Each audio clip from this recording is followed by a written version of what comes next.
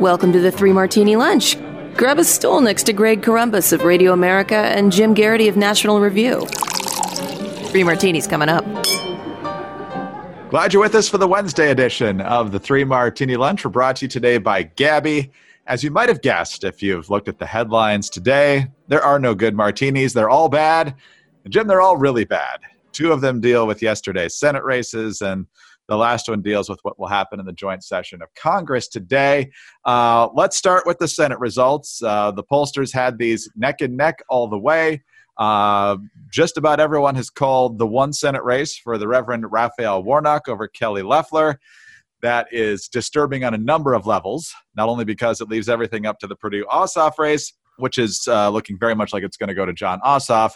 It means that Raphael Warnock is going to the United States Senate. And this guy's likely to be the AOC of the upper chamber. I mean, we've chronicled his far left, very radical views on a variety of things ever since the runoff began. But he is going to be a senator from the state of Georgia for at least the next 2 years. And the way things are looking, especially with the outstanding vote, that John Ossoff will probably edge out David Perdue. As a result, the Senate balance 50-50, which for the moment gives the Republicans the majority. But come January 20th, Kamala Harris will break that tie, not Mike Pence, and then the Democrats will have the majority. We'll talk about what that means for the Senate come January 20th in our second martini. But Jim, how these two races got away is our first very bad martini. If you go back to election night, David Perdue was the top vote getter, but Georgia has a rule that you have to have 50% to avoid the runoff. He just barely missed it.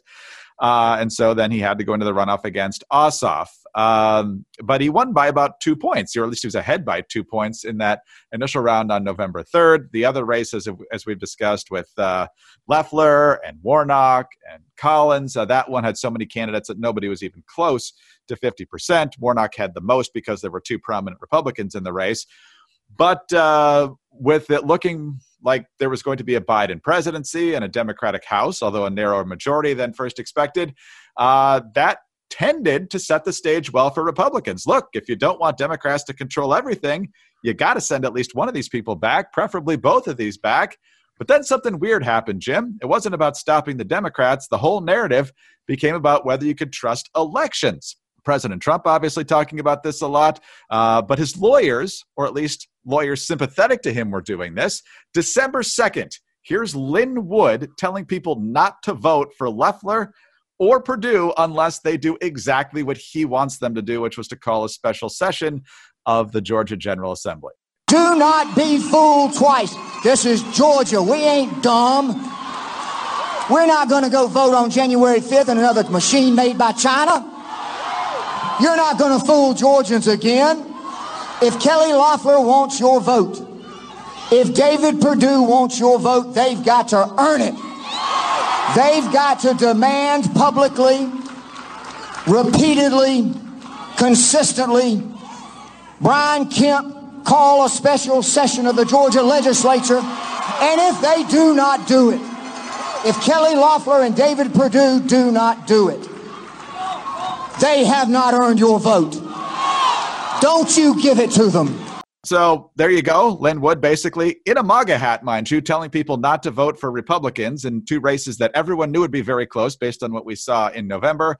Also, Robert Cahaly, the very reliable pollster from Trafalgar, said that the Senate rejecting $2,000 stimulus checks at the last minute also worked against the Republicans because McConnell and the Republicans nixed that. So if that had never been brought up after the stimulus checks that were part of the deal that did pass last month, perhaps that would have gone better for Republicans as well. So the Republicans basically needed a perfect storm to blow the Senate majority, and the perfect storm is what we got. You know, Greg, I think you lay out everything very well and very clearly there. I think there's just one other thing that I would kind of add to this, which is that up until very recently, and I mean like 2014 and even after recently, Georgia was a very Republican state. I went back and I looked, and this, they've won every Senate election in this state since 2002. The winner of the 1998 Senate election was Zell Miller, and I'll give all of our listeners with long memories some time to remember Spitballs, because by the end of his term, Zell Miller was giving the keynote address at the 2004 Republican convention, which should give you a sense of just how conservative a Democrat Zell Miller was, at least on certain, foreign policy, national security issues. Republicans had won every gubernatorial race in Georgia. And I said since 1998. They lost 98. They won every one since 2002. Despite what Stacey Abrams might tell you. Republicans won every lieutenant gubernatorial race since 2004, every Secretary of State race since 2002, every state attorney general race since 2006. So from the early to mid George W. Bush years, Georgia became a really Republican state. Big majorities in the state legislature. Republicans have won the presidential election in 8 of the past 9 cycles heading into 2020. And now all of a sudden, not only did Joe Biden defeat Donald Trump narrowly by about 10,000 so votes in Georgia, they've now lost 2 Senate elections in this state simultaneously. And by the way, when I go back and say, look at those victories back then, Republicans used to win by huge margins not that long ago. 2014, really the last glimpse of non-Trump normal politics. Republicans won the gubernatorial election by more than 200,000 votes. Last time Perdue was on the ballot, he won by 197,000 votes. And the down ticket races, Republicans were winning by like 400,000 votes each. That's how Republican this state was as recently as 2014. 2015, Donald Trump comes along, and Donald Trump is a very different kind of candidate. And as I lay out in the Morning Jolt, Chuck Schumer was saying in 2016, for every blue-collar white that Trump picks up, we're going to pick up 2 suburban voters who usually vote Republicans. Well, that math didn't work out real well for the Democrats in 2016. But it worked out better in 2018. And when it finally got to 2020, if Trump lost the presidential election, in large part because he lost in the suburbs. Now, the interesting thing is certain Republican down-ticket candidates did do better in the suburbs. Particularly, Michelle Steele, Young Kim in Orange County come to mind. You look at where Republicans picked up House seats in 2020. A good chunk of those were suburban Republican districts. Suburbs are where elections are won and lost. And Lin Wood, with his kooky ideas and his claims of conspiracies and very QAnon, in fact, he's a believer in QAnon and claims that John Roberts is involved in child smuggling, and Mike Pence is a traitor and needs to be charged with treason and lined up against a firing squad, and I'm waiting for the Bermuda Triangle and Loch Ness Monster and all. Surprise, surprise! This scares away the soccer moms. Everybody who's driving a minivan, in all the cul-de-sacs does not like this, and this is what cost Republicans the 2 Senate races. Perdue, you want to gripe about Perdue and Loeffler, fine, but remember, Perdue wasn't doing that bad, and he won in November by 88,000 votes. So what caused, though, that 88,000 vote margin to disappear and then turn into a 15,000 vote deficit? The fact that the president spent the last 2 months spending a lot more time raging about Brad Raffensperger and Brian Kemp than he ever did about Raphael Warnock or John Ossoff is a big, big factor in why Republicans are now the minority party in the Senate, albeit in a very close race. And there was one poll, I don't think it was Trafalgar, but what was it, 55% of very conservative voters said they weren't going to vote. I don't know if that turned out to be the case or not, but if it's anywhere close to that, the margins were tight enough that could have made a huge difference in these races. So I don't want to bleed into our third martini here, Jim, but where do Republicans go from here? If you still got a decent... we're bleeding, Greg. I mean, if you've got a significant chunk of people who tend to vote Republican, or at least tended to support President Trump, who don't trust the system anymore, you would think with Democrats controlling things in Washington, whatever happens over the next 2 years, they're going to be ripe for a thrashing at the midterms. That's usually how it goes. But if people don't actually feel like they can show up and have their vote count, I don't know what to expect anymore. Well, I'll make an observation about this demographic. And I describe them as Trump supporters, and generally they are. But if Lin Wood says you should not vote, and Donald Trump says, yes, you should, and you choose not to vote, maybe they shouldn't really be called Trump supporters. Maybe they'd be more accurately described as Lin Wood supporters. Maybe they QAnon Republicans, whatever. We need a better label for the people who chose to stay home and just describe themselves as very conservative, but just didn't see any point with control of the Senate and an incoming Democratic president and a Democratic House. They just didn't see the stakes as high enough to show up and vote because they believed in voting machines changing their votes to Democrats and stuff like that. Jim, ideally, Republicans would win as many votes amongst as many demographics as possible and win big. If that is impossible, if you reach a point where you have to choose between suburban voters, Greg, you and I live in the suburbs. You know what suburbanites do just about every year, Greg? What? Well, besides clean out the gutters, they vote. They vote in presidential elections. They vote in midterm elections. They vote in off-year gubernatorial elections. If there are elections in your locality that are not held in November, they show up and vote in them time. You know why? Because a lot of these suburban voters who are not exciting, who don't get a lot of attention, they're not, the hot demographic that, political consultants like to talk about. All those boring suburbanites driving their minivans, the soccer moms, the white-collar dads, all that kind of stuff. Do you know what they do? They vote the same way that they brush their teeth, the same way that they clean out their gutters, they change their oil, they file their taxes. They do they make contributions to their 401k. They do what they're supposed to do. That's a really great demographic because it means you don't have to worry too much about get out the vote efforts. They're going to show up and vote no matter what. Now, you got this other demographic that, Trump has demonstrated when fully mobilized can win states like Michigan, can win states like Wisconsin. We can win a whole bunch of states that Republicans hadn't won in a really long time. And boy, that looks really tempting, but there's one catch. The catch is that if Lynn Wood shows up and says the Loch Ness Monster says you shouldn't vote, they're not going to vote. They'll stay home because they believe in crazy, kooky things. And at that point, if you're that unreliable, if you're that erratic, if your thinking is that illogical, if two lawyers you've never heard of can just show up and hold a rally, and have a not get out the vote rally, have a stay home and not vote rally, and you listen to them, no political party should waste one moment trying to cater to you because you're just that unreliable. You're not worth the effort, and they should put all of their efforts into winning the suburbanites because the suburbanites show up and vote year in and year out. Can you tell I feel strongly about this, Greg? Yes, I can, and for a good reason. I don't know if Lynn Wood is eligible for this year's Worst Political Idea Award since he actually said it last year, but his impact on 2021 might be among the most significant, depending Strong contender early on. Contender. All right. I do have some good news. It's not one of the martinis, but it is our great sponsor today. With Democrats likely to be running the show all across Washington next year, you're going to want every last dime in your pocket. Trust me. And one of the ways you could do that is by making sure you've got the best insurance rates for your auto insurance and your homeowner's insurance. How'd you like to keep an extra, on average, $961 a year in your pocket? Pretty good, right? That's better than the individual stimulus check. That's how much Gabby customers save per year on average on car and home insurance. And that's why when you're shopping for car insurance, you should use Gabby. Greg, this is the time of year when lots of people go shopping for insurance. And Gabby takes the pain out of shopping for insurance by giving you an apples-to-apples comparison of your current coverage with 40 of the top insurance. And we're talking about companies like Progressive, Nationwide, Travelers, Flow from the commercials, I'm sure the little gecko, the whole bunch of them. You just link your current insurance account, and in just minutes, you'll be able to see quotes for the exact same coverage that you currently have.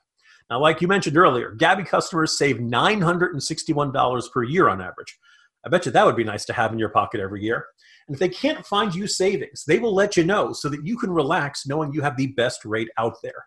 And they will never sell your information, so you'll never have to deal with annoying spam or robocalls. And like we said so many times, Gabby makes it as easy as humanly possible. You just go to the site, you put in very basic information. I think there's about 10 prompts, but I don't think any of it's anything you'd have to look up. It's like your address, your birth date, things like that.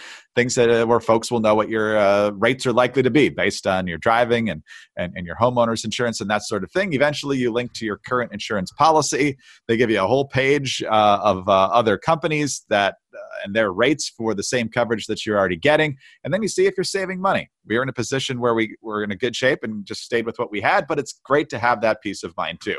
But you're probably overpaying on car and home insurance. See how much Gabby can save you. It's totally free to check, and there's no obligation. Go to Gabby.com/martini. That's GABI.com/martini. Gabby.com/martini. Jim, it's not ideal that Joe Biden will be president. In fact, it's really, really bad. He's going to have a ton of terrible ideas, and given his current state, he's probably going to get shoved further left than even he wants to go. But if there had been a Republican Senate for at least these first 2 years of the Biden administration, a lot of terrible ideas would get sent to the Senate. Mitch McConnell would take a long sip of his iced tea or his bourbon and go, nope. And nothing would happen with that. But that's not likely to be the case now, assuming that Ossoff is certified the winner over David Perdue. It'll be 50-50. Again, Kamala Harris will break the tie. That means Chuck Schumer is the majority leader. He sets the agenda. Now, we have assurances from Joe Manchin. Your mileage may vary on how much you can trust those. I think for the moment we can, that he will not vote to kill the legislative filibuster, which is huge. Hopefully that means we won't see things like a public option or the Green New Deal, although they would probably try to do those through reconciliation. But even then, I think he would probably vote against at least the Green New Deal, and that would sink those things. But things we could get. Repeal of the tax cuts, which every Democrat voted against back in 2017. We're going to see the Equality Act, which forces the LGBT agenda into the curriculum of public schools and will make life more difficult for churches. We'll see massive spending, of course, not that Republicans necessarily have a strong leg to stand on that issue, but if they go forward with infrastructure, I'm sure that will be bloated beyond recognition. The freelance worker issue, which the House passed in a way that was not kind to freelance workers, will probably come up again. I don't know if it'll pass the Senate, but it could. The election bill that the Democrats passed right away when they got the majority in the House last time will probably be coming up again, which would not be good. They're going to try to enshrine a lot of things they got done through the courts heading up to this election and beyond. And this probably might have happened anyway, but I think we'll probably see Stephen Breyer retire from the Supreme Court sooner rather than later. And I'm probably forgetting a lot of things, Jim. So we're going to see a lot of horrible ideas coming not only to the House, but to the Senate. And how much can be stopped? We'll see. But unfortunately, I think a lot of things we don't want to see will end up getting through somehow. You know, there's just a world of difference between having 51 Republican senators and McConnell being majority leader, and most of the most, far left or fervent or sweeping proposals of the Democratic Party stopped before they began. Right? There's a lot of people would say there's not even much, you can hold symbolic votes on them in the House, but not much point in spending a lot of energy on it or beating the drum for this stuff because it's just never going to get through the Senate. Now you are entirely reliant on what does Joe Manchin feel like voting for. And Joe Manchin is not the worst Democrat in the world, far from it, but I don't know how much, I don't know if I want to bet my mortgage on Joe Manchin resisting the efforts of his colleagues to arm twist him to go along with some variation of their agenda. I don't think he's going to completely go left, but I think on a lot of economic issues, he's going to go left. Look, Joe Biden is going to undo whatever he can that Trump did by executive order. It won't be everything, but, stuff like the Paris Climate Accords, restoring funding for the World Health Organization, a lot of immigration stuff. Biden's going to be able to do a lot. That's the price of doing stuff by executive order instead of doing it by legislature. Easy come, easy go. Now, the stuff that Republicans managed to get passed during the Trump years, you can at least say, well, if we keep the Senate, that stuff stays intact. Well, now maybe not. I don't know if it's going to be a wholesale. It's not going to be the worst case scenario. As you mentioned, Manchin says he doesn't want to get rid of the filibuster. You're probably not going to see statehood for District of Columbia and repealing the Electoral College and a bunch of other stuff. But look, Senate Democrats will have the opportunity to get stuff through reconciliation, the same way Senate Republicans did back in 2017. In fact, I think they have 2 bites at the apple through reconciliation this year. I refer you to other people who follow congressional procedure more than I do.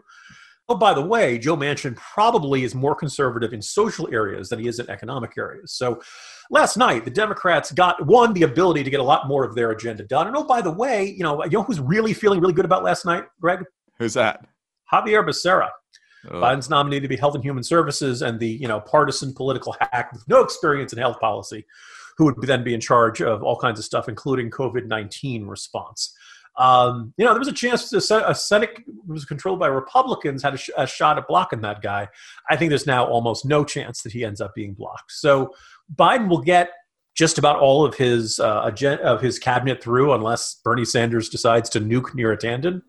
And, that Biden has a lot more leeway to get what he wants done.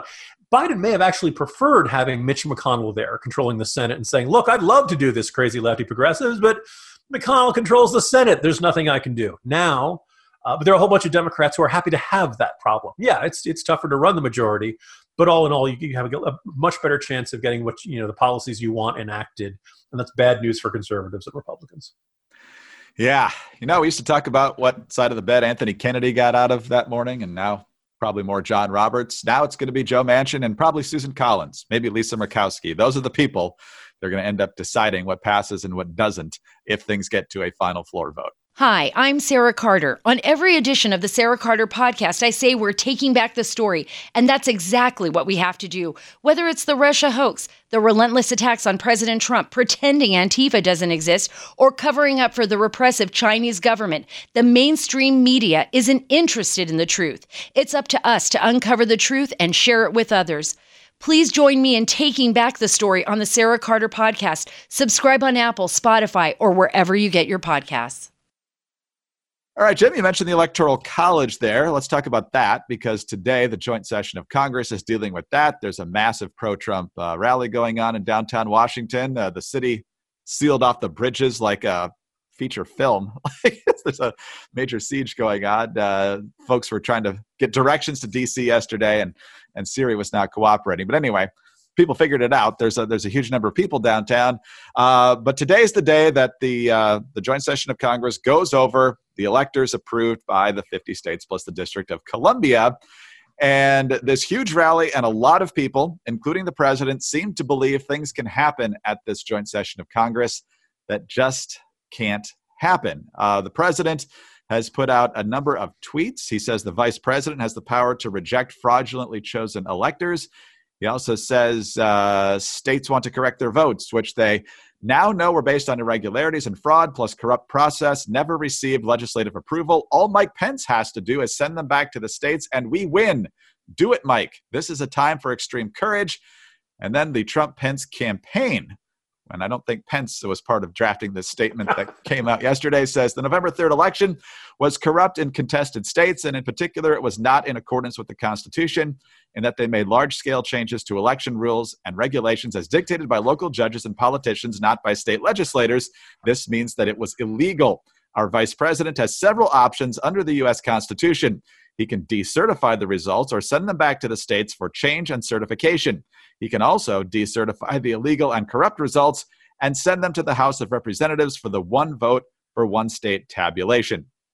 Jim, it's an interesting argument about whether states should have been able to change laws without going through the legislature. I think it's a good argument. However, that fight should have happened long before the election. And in some cases it did, some cases it didn't. But we're past the election now, so that fight can't happen prior to the election anymore. So let's look at that last paragraph. He can decertify the results or send them back to the states for change and certification, or he can decertify the illegal results and send them to the House for the one vote for one state tabulation. As far as I can tell, he can do none of that. Am I wrong? You are correct, Greg. I'm turning into Ed McMahon. You are correct, sir. Yes. Look, first of all, Mike Pence is not the teacher grading the students on their term papers and giving them back to them and saying, no, this is not acceptable. Pence's role in the congressional certification process is he's presiding over it, but he cannot intervene and he cannot overrule it. The law is clear. I put a link to the part of the legal code in today's Morning Jolt. You may recall recently, Congressman Louis Gohmert filed a lawsuit insisting that Pence does indeed have that authority and more or less saying Pence is obligated to do this. And something kind of curious happened. Mike Pence did not choose to join that lawsuit, didn't want to touch it with a 10-foot pole and more or less implying, no, I don't have that power. Stop saying that I do. Now, if you're wondering, you may have seen, Gohmert's lawsuit was rejected. I did not see nearly as many people quoting from the legal decision directly. And do you know the response that wasn't Happy Gilmore, who was in the Adam Sandler movie where the guy says, may God have mercy on your soul because you're so wrong. That would be Billy Madison. Billy Madison, yes, thank you. I believe it's one of the Saturday Night Live crews goes down that and says, at no point in your thing did you make a coherent point or anything like that. Everyone in this room is stupider for having listened to it. I award you no points and may God have mercy on your soul. This is as close as you're going to get to seeing a judge saying this. Judge James E. Boasberg concludes the suit rests on a fundamental and obvious misreading of the Constitution. It would be risible were its target not so grave, the undermining of a democratic election for president of the United States.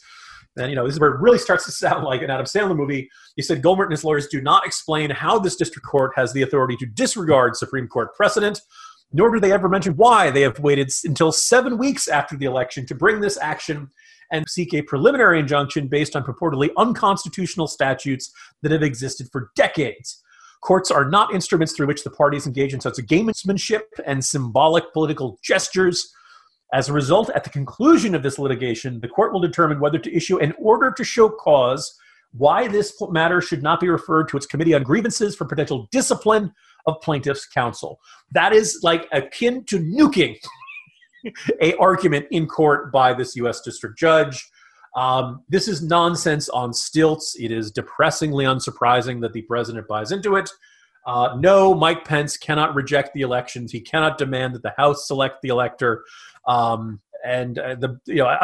assumption today, I don't know what Mike Pence is going to do today. It sounds like Mike Pence is just going to preside, and he's not going to intervene the way Trump wants. And Trump will apparently go off on some Twitter tirade. Trump is ready to denounce Pence, which kind of raises the question of whether Mike Pence thinks it was worth it being loyal to Donald Trump for the past 4 years.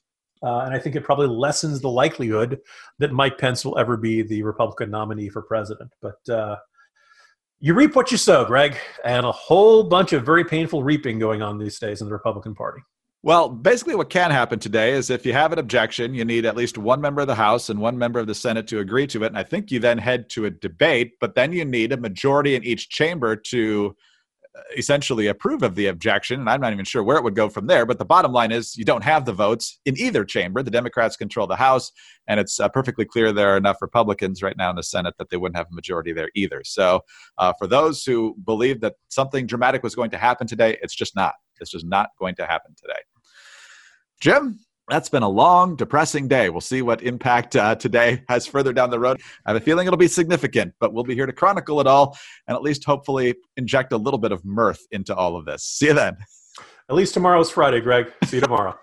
Jim Garrity, National Review. Thanks for being with us today. I'm Greg Corombos of Radio America. Don't forget about our friends at Gabby, gabby.com/martini. Also, please subscribe to the 3 Martini Lunch. We are very grateful for your kind reviews and your 5-star ratings. Also, get us on those home devices. All you have to say is play 3 Martini Lunch podcast. Have a great day and join us again on Wednesday for the next 3 Martini Lunch.